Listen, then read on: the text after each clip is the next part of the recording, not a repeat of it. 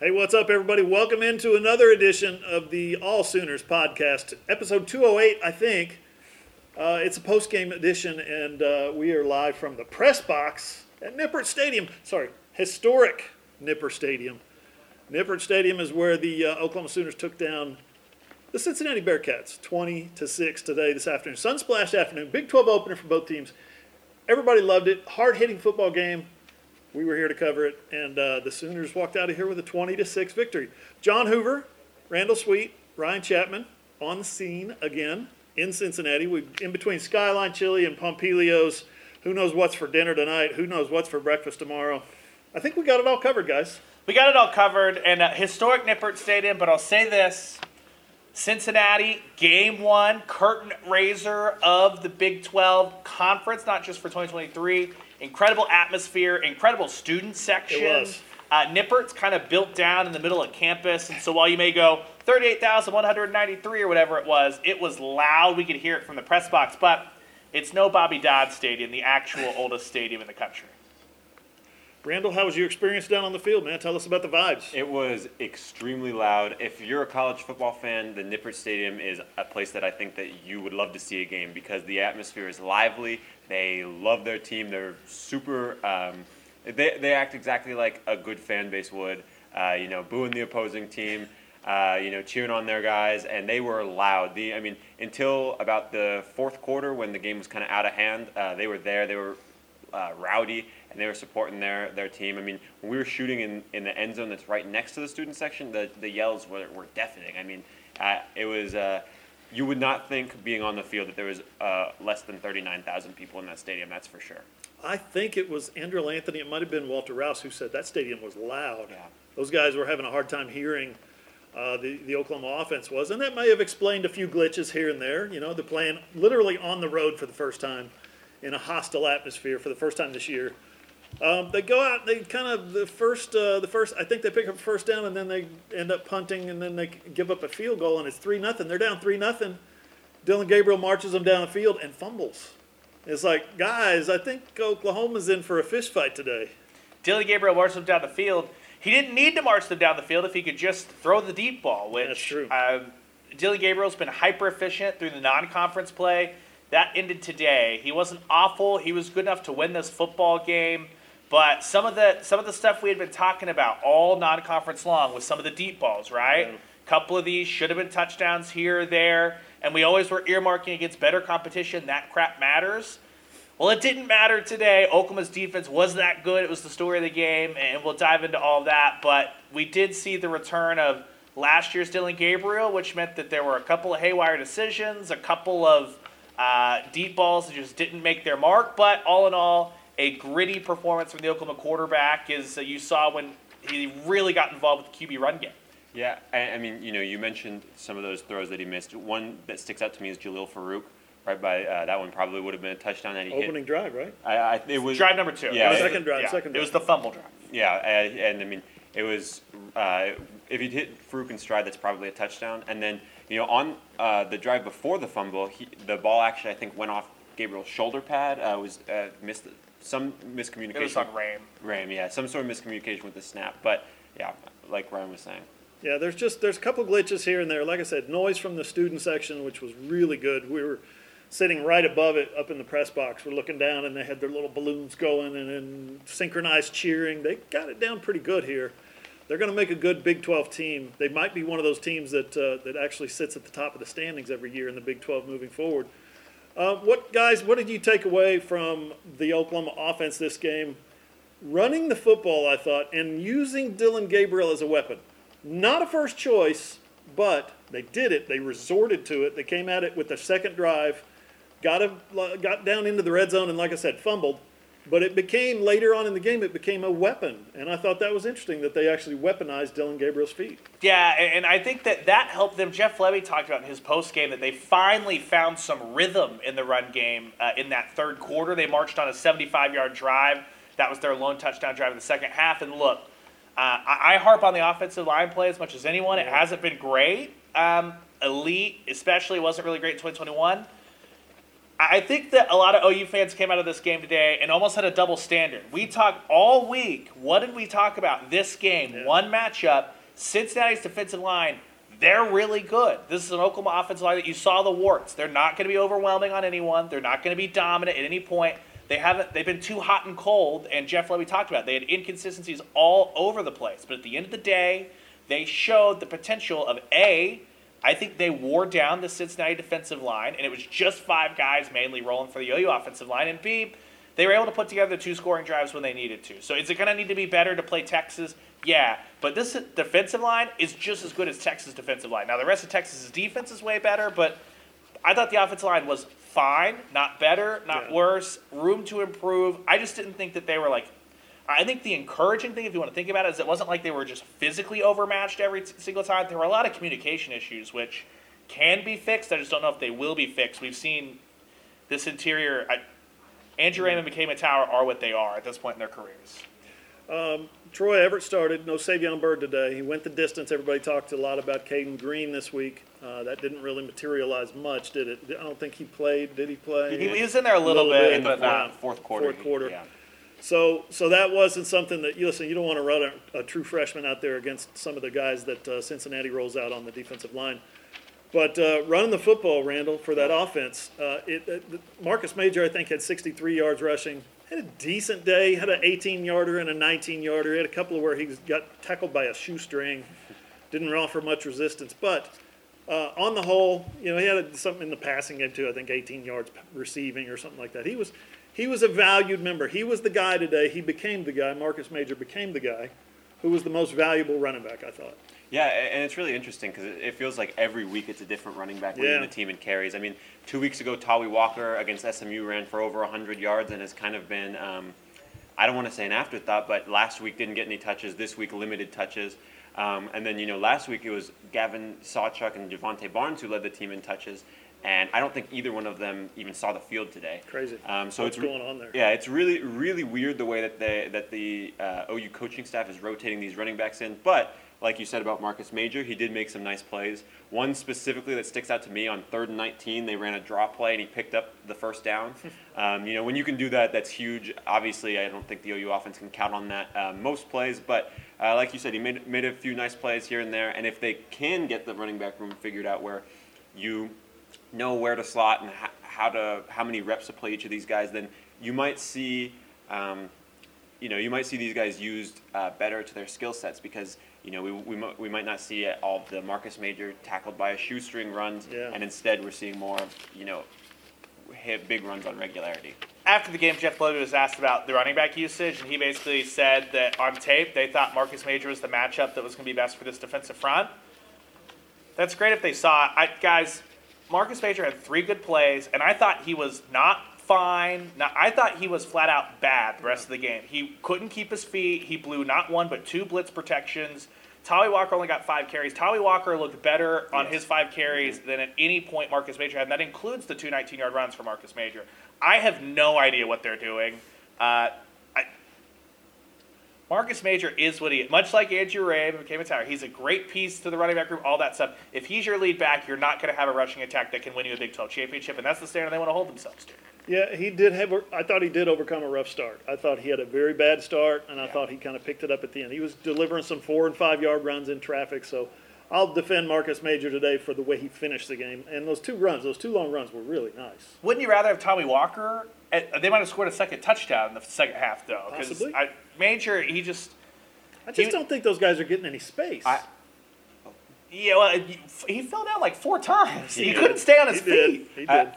You mentioned Tawi Walker. I think he also added some in the pass game that, you mentioned Marcus Major caught some passes, but Tawi Walker, he looked really good as like a little dump-off option. And I thought that whenever he came into the game early, I think it was maybe first, second quarter, it looked like and felt like to me on the field that the OU offense moved a lot more smoothly when he was in the game. Now, I'm not saying that's a direct result of who's playing running back, but it's just something I noticed. Those Walker catches on that, it was the 3rd drive, it was the touchdown drive. I thought it was really key because I turned to Hoove. It was 1 dump off where Walker just got basically a first down. That's the drive after the Farouk overthrow and the fumble, and I turned to Hoove and I was like, they got a short pass, I think it was, to Farouk, maybe behind the line of scrimmage. There was a Drake Stoops really short pass. There was that Walker. I don't know if it was just because Walker was in the game or what, but I thought that settled Gabriel back in after kind of that shaky second drive. Oklahoma went down and got the touchdown and the field goal. It was weird. The first half was 10-3. Britt Middleton said this after the game. 10-3 score in the first half, 10-3 score in the second half, and it felt similar because Oklahoma on back-to-back drives scored in both halves. It was weird. And you talk about complementary football a lot and the importance of it. Oklahoma rose up the defense and got a stop, got a long field goal. I think that made him kick a long field goal. Then the Oklahoma offense marches 75 yards for a touchdown. Then the Oklahoma defense gets a fourth down stop, and the game was over. The game was over at that point. And we're still talking third quarter there. So I thought that was a good example of complementary football. Speaking of complementary football, let's offer some compliments to Dillon Gabriel in the passing game. Yes, he overthrew 2 dudes in the end zone. Yes, he overthrew Jalil Farouk for a touchdown, which would have been an easy walk-in score. I said he overthrew Jalil Farouk. That's new. It's a new wrinkle. It's not underthrowing. But the problem is he didn't give him a chance to catch it. He just threw it over his head. But he had over 200 yards, around 200 yards in the first quarter. Am I right? Yeah. He had 300 at going into the third quarter. Finished with 322. So Dillon Gabriel, and running the football, he lost the football at one time. He got hit. I don't like that play. But they come and run the speed option on the next possession. He gets in the end zone, lowers his shoulder, plows the dude into the end zone, gets pulled in. I thought Dillon played really well today, except for about 4 or 5 plays. Yeah, he also had the really weird where he tried to throw it backwards. Oh my God! I don't know how to even break down what happened on that play, other than Andrew Anthony was running behind the line of scrimmage, which heads that play by Cincinnati just to say, "Dead, you're gone, R.I.P." And then Gabriel didn't look over. But other than that, I think that Gabriel reverted to last year's version of himself, which is not necessarily a bad thing because remember in the offseason we talked about in a bunch of those games, not like West Virginia, but a couple of the losses, Baylor, Texas Tech, Kansas State. We came back and we're like, I understand that Dillon Gabriel didn't rise up and make the 2 or 3 throws that everyone wanted him to make, but if you just look at his game in a vacuum, he played well enough to win the football game. Oklahoma just didn't have the defense to push that across the finish line. I think he played the exact same way today, guys. And guess what? Oklahoma had the defense to push them across the finish line today. Yeah, that's a good point. I kind of wonder if him reverting back to some of that last year was he got hit a few times early in this game, which I don't think we've seen as much this year. And I kind of wonder if maybe that rattled him a little bit, especially just knowing, in his head who the Cincinnati has on their defensive line with Briggs and Corleone. Yeah, those guys were good up front. There's no doubt the Cincinnati defensive line is legit.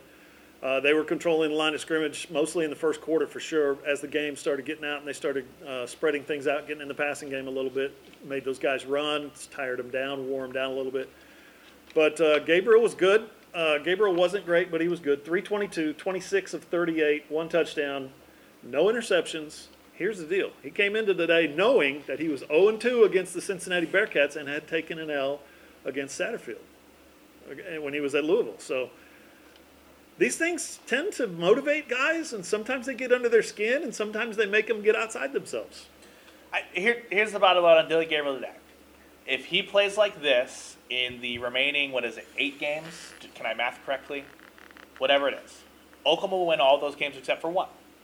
And it'll be the Cotton Bowl. Like he's got to play better against Texas to win that football game. Yeah. Look across the Big 12. If he plays like this today and the defense plays like that, Oklahoma will end the regular season probably 11-1. I think Oklahoma fans would take that. Yeah. They'd be crazy not to off a 6-7 season. Yeah. We've touched on the defense quite a bit. Real quick on the offense, Andrell Anthony, 7 catches for 117 yards. Guess who's WO1? Guess who's the number 1 wideout on this team? I think we're starting to see more consistently Andrell Anthony.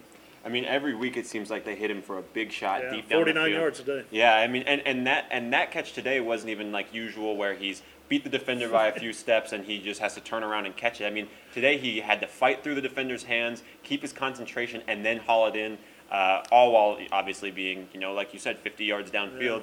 Yeah. It was a really impressive play, and I mean, his speed is game-breaking for the Sooners every single week. I mean, usually they try to hit him early in the game for one of those deep shots. Today it was in the third quarter. But, again, when they're able to stretch the defense like that, when Dillon Gabriel is actually hitting those throws, when he's not missing those guys deep down the field, I mean, Andrell Anthony has been a huge asset for the Sooners offense this season. And if they weren't able to pick him up in the portal, I mean, where would they be? Right. That's the question that I'm really asking What myself. was funny about that particular play, that 49-yard catch, he's fighting through the pass interference. He's getting his hands on the football. He's trying to get around and catch it.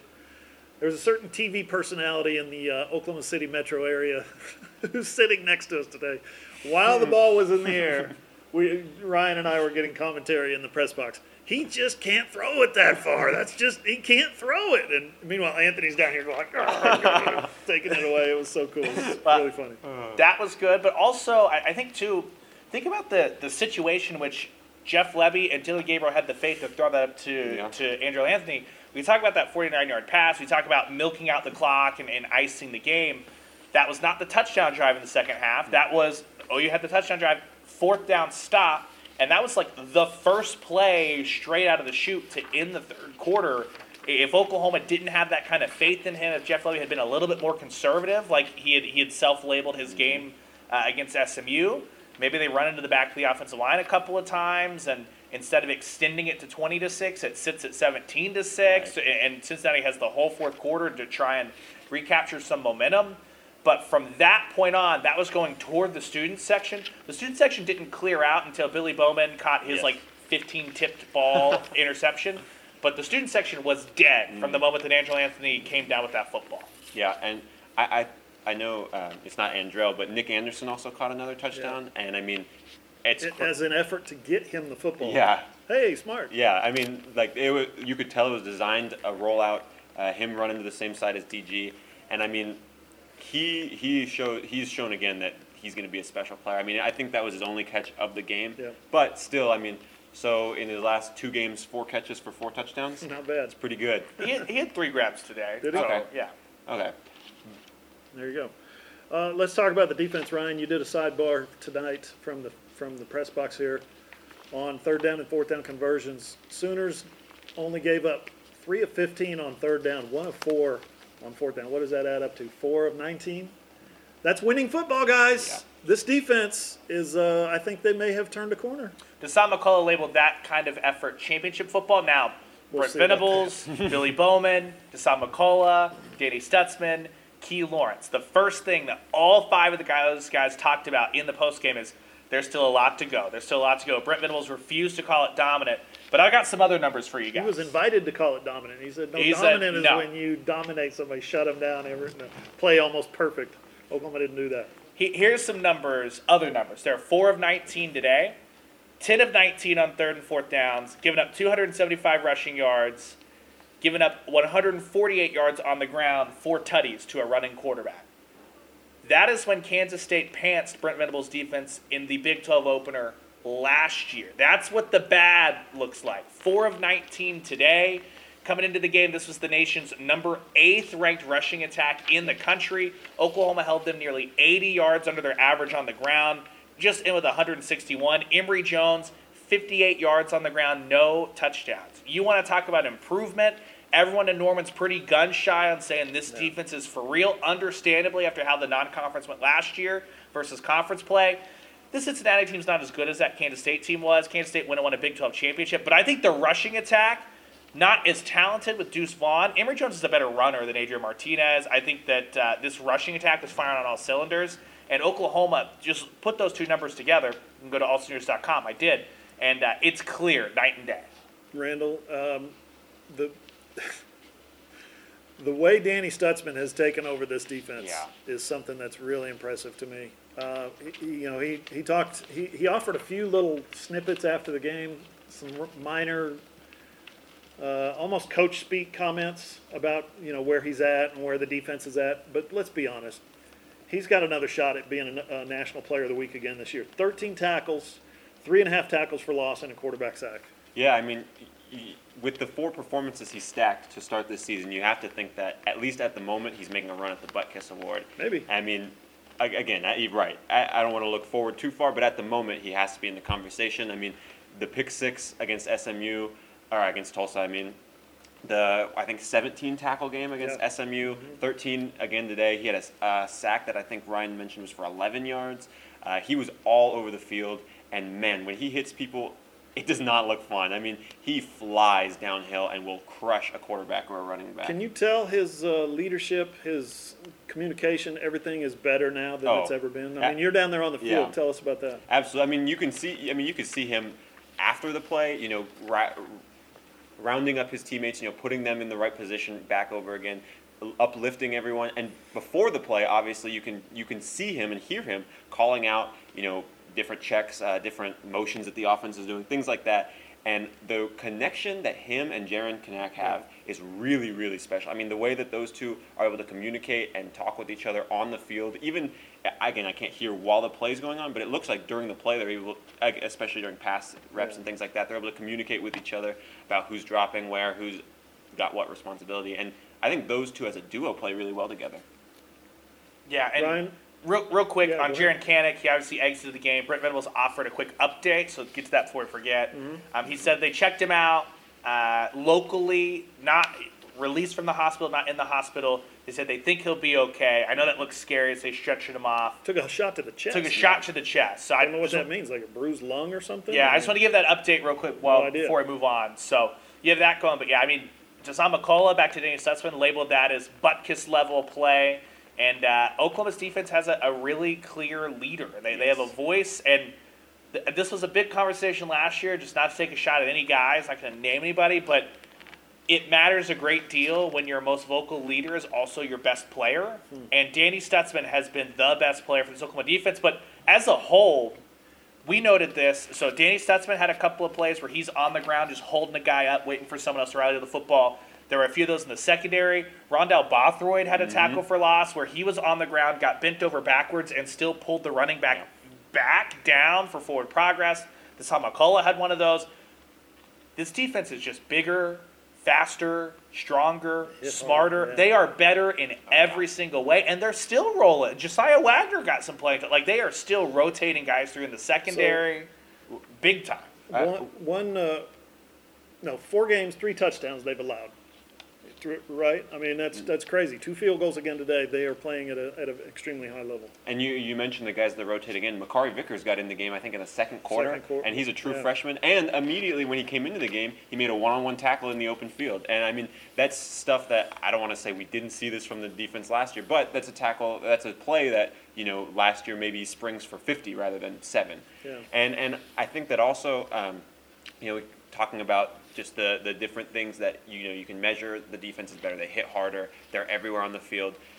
Roof mentioned it again today in the postgame. They have the population around the ball, and that, I mean, you notice that when you're watching. There's 5-6 guys around the ball every single play, and he cited that in the Billy Bowman interception, which obviously it's a bit of luck when the ball bounces off like 6 different players. But what he said was we were able to capitalize on that lucky play because we had population around the football. Yeah. And he's absolutely right.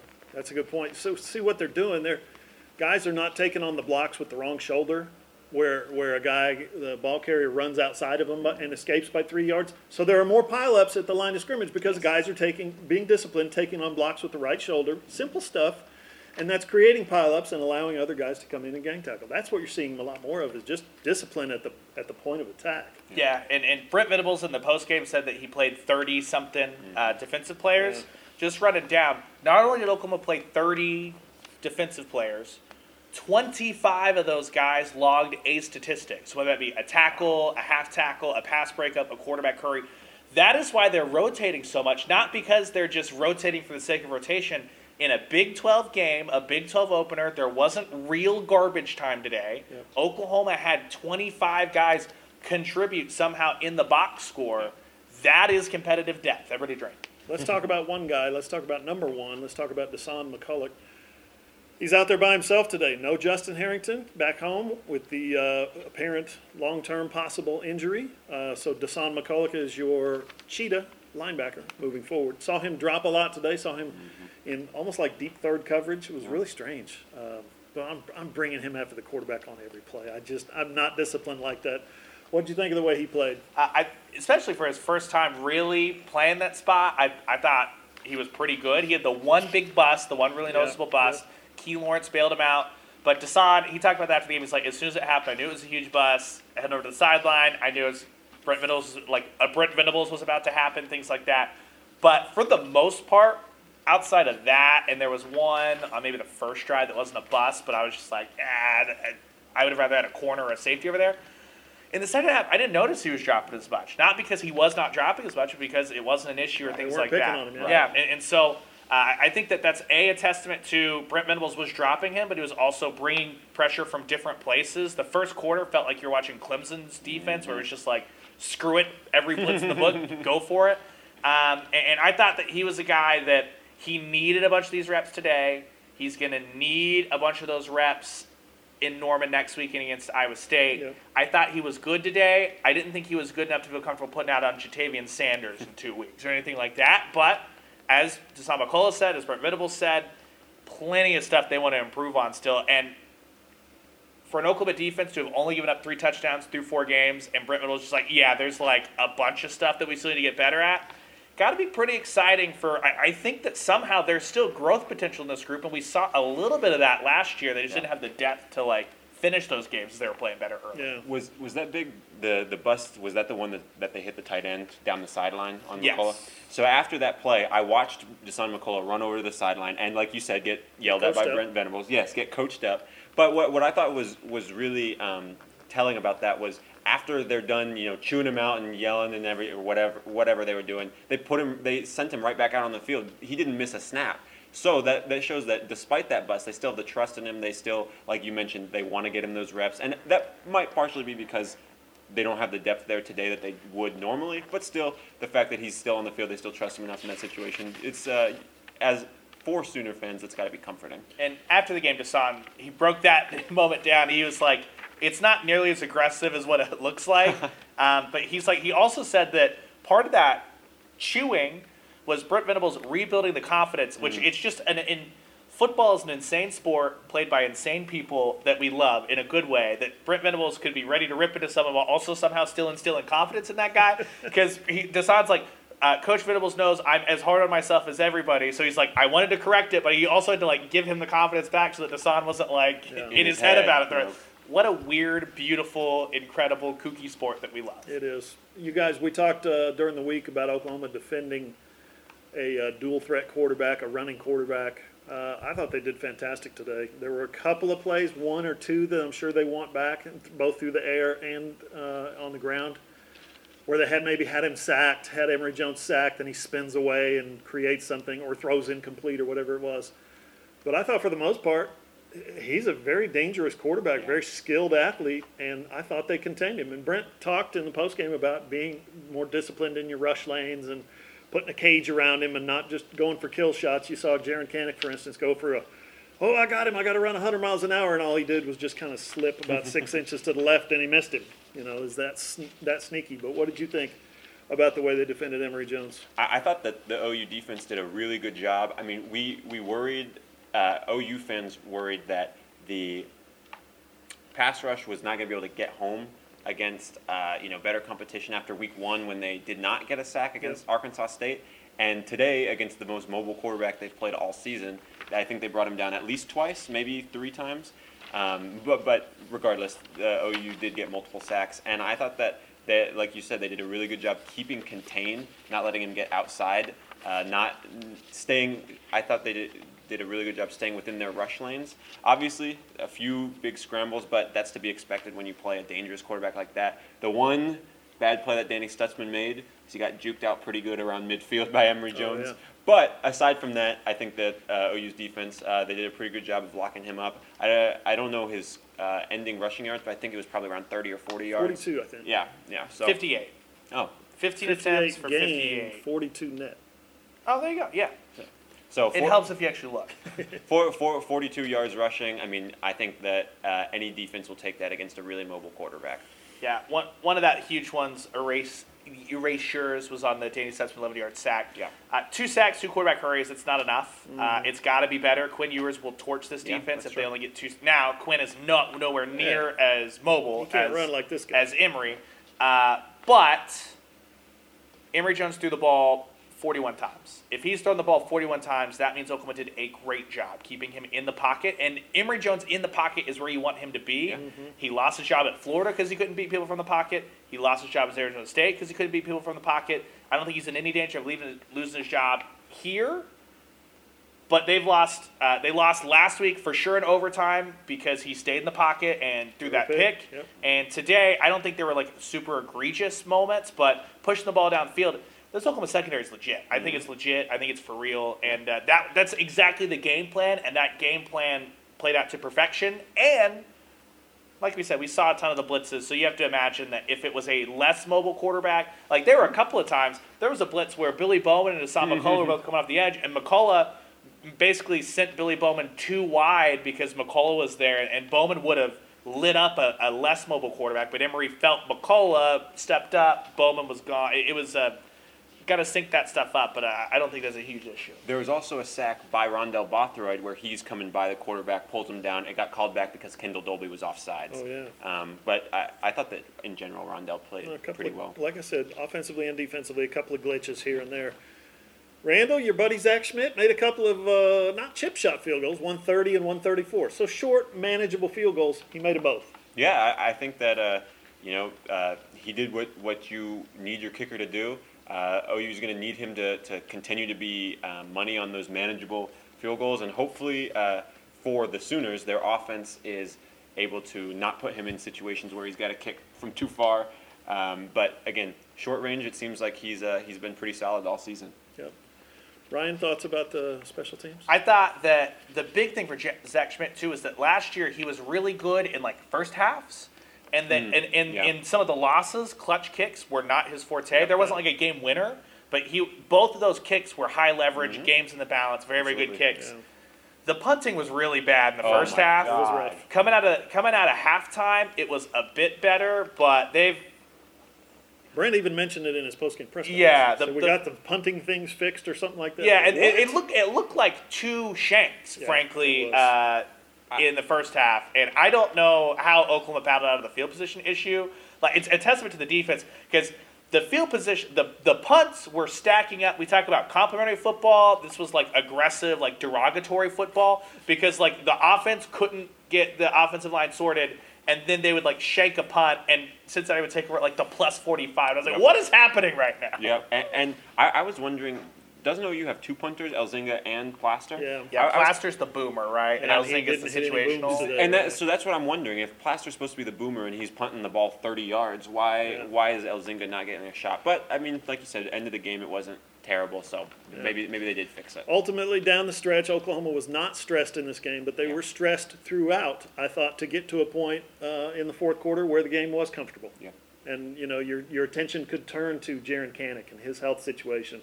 And you could start thinking about things like guys who were not on this trip, like I mentioned, Savion Byrd, Justin Harrington. Who else didn't make it? Pearson. Reggie Pearson, starting safety. Thomas. They're missing their starting safety. They're missing their starting cheetah, and they're missing one of their top rotational defensive ends. And put on this defensive performance. And starting left guard on offense too. They were missing. Yeah, and still turning this defensive performance. So. Yeah. Pretty impressive stuff. I think, like I said at the top, Oklahoma's starting to turn a corner a little bit. And I think here's the most important thing, and I'll be writing about this AllSooners.com on Sunday. So if you're listening to this Saturday or Sunday morning, circle back. I have plenty of time in Denver layover to write this story, but we've had two games that basically were not against real FBS football teams. Apologies to Arkansas State and Tulsa, who got a win today, right? Tulsa won? Yes, I think. Did. Not legit football teams. You got SMU, who was not good against TCU, but that game was 14-11 early in the fourth quarter. What happened? One scoring drive, one stop, one scoring drive, game over, right? Today, you have Cincinnati come down the field, hit a 54-yard field goal to make it 10-6. Mm-hmm. It could have been worse. First off, the defense should have been 21-3. Yeah, it should have been 21-3, and instead it was 10-6. That is where, like, how many times last year should it have been this, should it have been that? Suddenly OU's in the game, and it wilts away. Instead, what does the offense do? 75 yards on 9 plays, 6 of those running plays against this defensive line. Oklahoma scores the touchdown, then gets the fourth down stop. Oklahoma gets the field goal. You want that to be a touchdown, but it was almost a 4.5-minute drive. That is in 2 games that weren't just walkovers. Oklahoma showed up strong in the second half when they were stressed. They might have lost both of those games last year the way that they were unable to execute. Those are Brent Venables' words. Don't know if we would have won this game last year. He said that a couple of weeks ago. The prominent member of Oklahoma City Television that you referenced earlier, I heard him repeat that same sentiment after the game. Shout out Michelle Montana in Tulsa. Right. Good stuff. Hey, Sooners win 20-6. Winning is hard. Going on the road and winning is hard. Going on the road in conference play and conference opener for the very first time in the school's history and winning that conference game is the hardest of all, I would think. This has got to go down as a quality win for Oklahoma. And I think the coaches, I think the players, they're going to go back, they're going to look at the film, they're going to come out. Jeff Lebby had kind of an ashen look on his face at halftime, which you can imagine. And then it didn't really improve all that much in the post-game press conference, which you can watch at AllSooners.com. He was not happy, but I think what's going to happen is they're going to look around, they're going to watch the film, they're going to say, just like always, it's not as bad as it looked, and it wasn't as good as it looked. So there's something to build on for this football team. One to grow on. And now, head back home to a victorious, an Iowa State team riding high off of a huge conference win. Little change of plans this week, you guys. No more coordinator press conferences. That was handed down to us right before kickoff. Coordinator press conferences on Monday and Tuesday. On Monday with Lebby and Roof. Ixnay. No more. Those are out. So we'll be bringing you whatever. We've got post-practice player interviews on Monday and Tuesday. We got the Brent Venables press conference on Tuesday, and we'll talk to the coordinators whenever we get a sec. Is that good enough? Good enough for me. Good enough for me. This will be a big week to grow on. If this team is serious about nameless, faceless opponent, not buying into the hype, all that stuff, huge look-ahead spot. Huge look-ahead spot. That's an Iowa State team that is not great, but if you're not paying attention, if you're not focused in, it's bit Lincoln Riley teams before. That's right. Ask Gundy. Ask Gundy. They did not look pretty today. Hey, we'll keep it here at AllSooners.com. We would ask you to do that because we're going to be, like I said, covering stuff all week. Press conferences, interviews. We got the podcast episode. What would that be? 208? I don't even know. I'm losing count, you guys. I think this is 208. We'll have 209 on Wednesday. On Wednesday. Lots of stuff coming at AllSooners.com. Keep it here for all the coverage. AllSooners.com. For Randall Sweet, for Ryan Chapman, I'm John Hoover. See you guys.